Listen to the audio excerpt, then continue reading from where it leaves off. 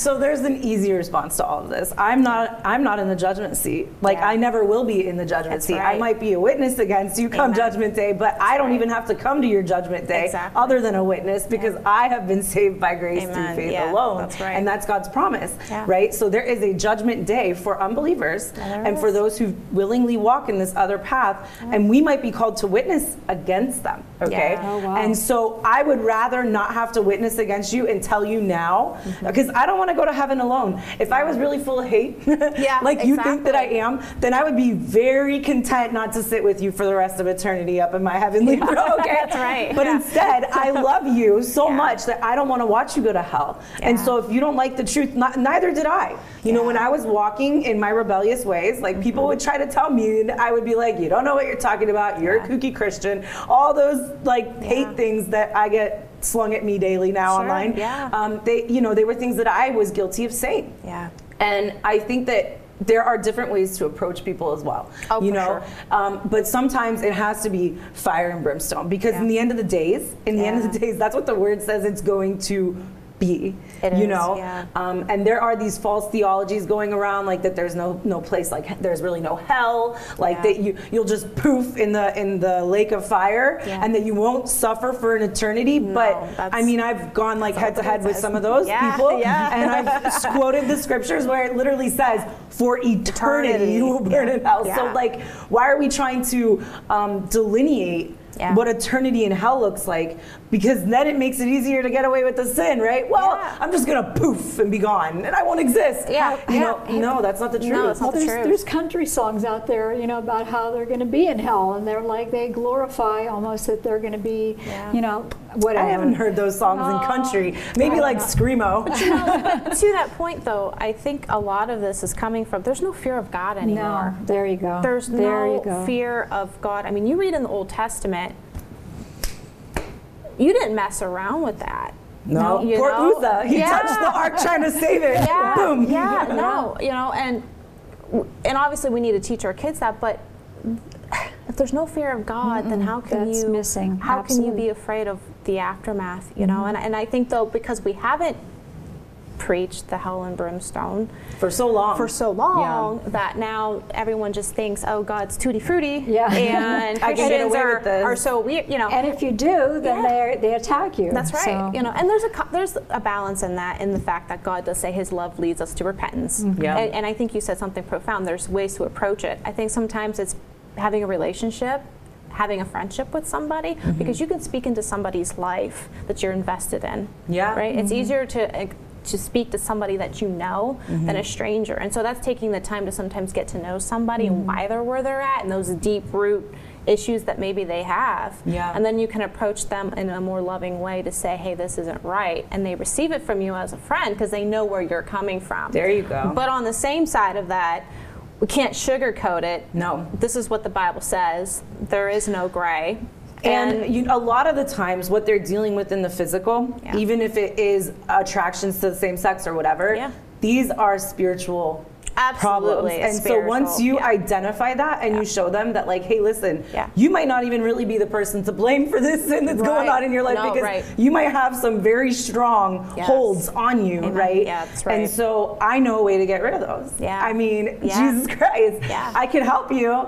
It can't be me. It's got to be you in Christ, but I can show you what works. Like, this is the path that leads to life. That is literally the promise. And the other one goes to death. There's no roundabout. You can't take a U-turn and hope that on that final day, and I mean, the grace of God, I don't know it. I don't know His mercy. I don't know what happens after you die, because there are people that believe that there's a second chance after death. And I got to tell you something.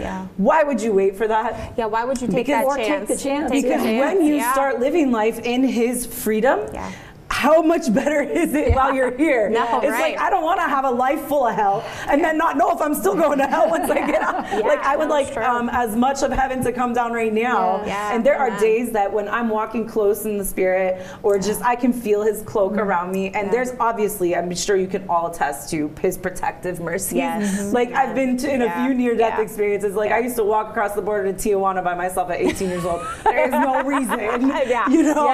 No, I mean, and a couple more stupid than that thing that I won't tell you. But thank you. It's in the past. I'm just saying, like, it's obvious when you welcome him. He's a gentleman. He comes in and he shows up and he does not let you down. That's right. But he's a gentleman. So that means that he's not busting down your door if you're not asking him and inviting him. His Holy Spirit is gentle, you know? That's right. Amen. And it will leave.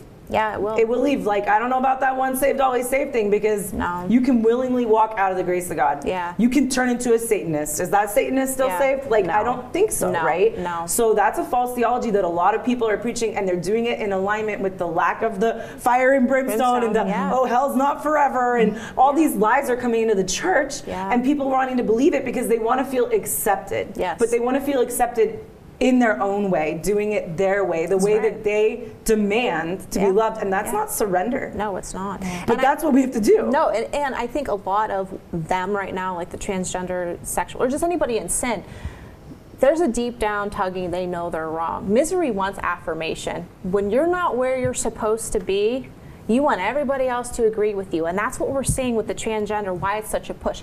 If you're in Christ, and we know, you know you're right, I know what I believe. If you don't like me, don't agree with me, I still love you, I don't care, I move on. But when you're not where you're supposed to be, you are in constant turmoil and trying to get everybody else to affirm you. And we see it with them. They're always trying to get affirmation. And they'll never be satisfied until they come to the truth and are set free. And a lot of them want out of it, you know, and that's where we can step in and say, hey, I know a better way, you know, and love them. Love them to repentance, right? What you said, somebody told me, and I've said it a few times on shows, but misery loves company. Was something that one of my former best friend's moms said in 7th grade. It's true. When she got caught sneaking out the bedroom window, and I was there pretending like the pillows were her. And her mom was so disappointed in her daughter that I'll never forget that face, because it was like a broken hearted mom that she looked at me and she said, Mikkel, misery loves company. Basically throwing her own daughter under the bus and telling me, like, stop slumming it, and, like,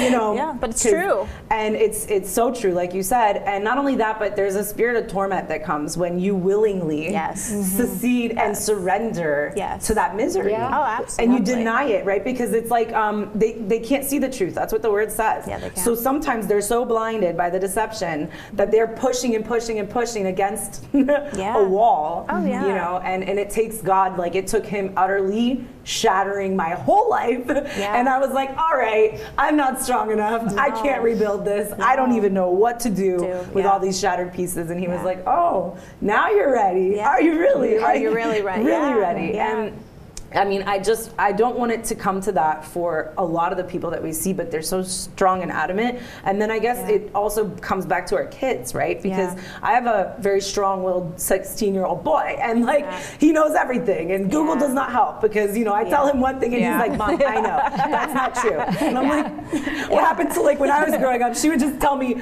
she'd tell me, like, stars were pink and purple, and I would be like, oh, cool, I believe you. Cool, but it's the internet, and also just our kids and my grandchildren face so much more because of social media. I didn't have that. You know, all I had were magazines, or we had the news programs, which were there were only 3 channels, and now there's like a bazillion channels.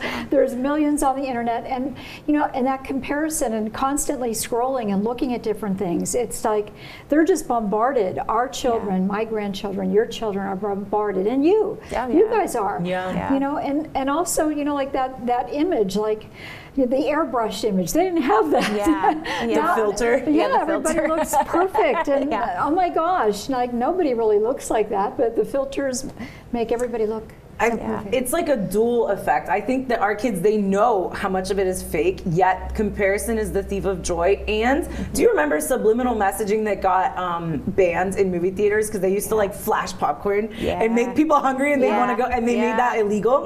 Well, think about how when you're scrolling and you can't control the content that your eyes are seeing, even if you scroll off of it, it's been registered, right? And I'm sure there's a scientific study about how fast the brain can absorb, but it's like an overload of trash. It is.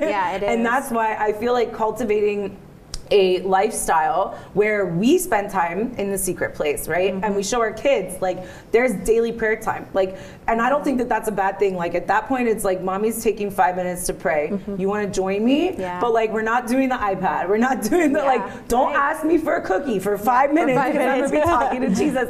And talking to Jesus with our children in a non-ritual way. Because we do the bedtime prayer, and I love it. But it is a little ritualistic because I'm trying to go to bed. So I'm like, okay, good night. But just like talking to Jesus with our family, you know. And my husband thinks I'm nuts because like I will talk to myself all the time, but I'm also talking to God, you know. And like we can be in different places in relationship where I'm at that level, you know.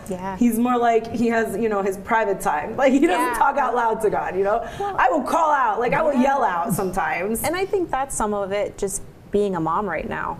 Because you don't get as much of that quiet time.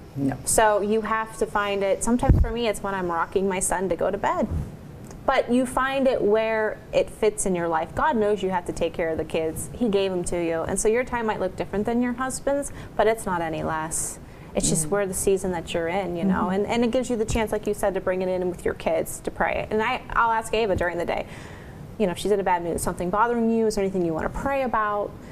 To start that conversation with her outside of the bedtime routine that can be very like, okay, we're going to bed. How was your day? Okay, let's go to bed. Just go to bed. You know? But that's okay. Them seeing you do that too, I think sometimes when we go off on our own, our kids aren't seeing us pray or take that moment to talk to Jesus about what's really going on that day. And again, if they're watching us and they see us go and take that moment, that speaks more than really taking the quiet time off in a room by yourself, because you're including them into like what's going on. That's good. You know, because I know Ava will watch me sometimes like, you know, mommy, why are your eyes closed? Be like, I was just talking to Jesus because I'm having a bad day with work. You know, because that was the truth. You know, or in the car and I have my hands up. Why do you have your hands up? I'm just praising Jesus.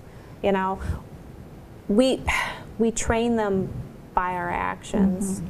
And so if they see us constantly doing that, I think that it's going to trigger them to be like, why? Right? And ask why. And being honest to be like, hey, I'm having a bad day. You know? And let them see us in that rawness of needing Jesus. Right? Not just, okay, God, we pray. What are we praying for? Right? We pray sometimes, but like, what are we really praying for? You know? I'm having a bad day. I need God's help. You know? You can go talk to Jesus. I tell Ava, you can go talk to Jesus about anything.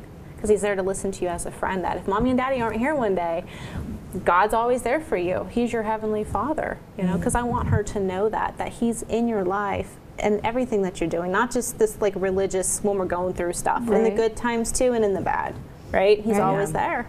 And that's awesome that you're doing that on a daily basis, because being brought up, I was brought up Catholic, okay, so we didn't talk about the Bible or Jesus or anything, except we went to church on Sunday morning. And then I went to my Sunday school classes, but you know, what a difference, because you have the Word in you and you're able to share that with your children. That's just so cool, so awesome.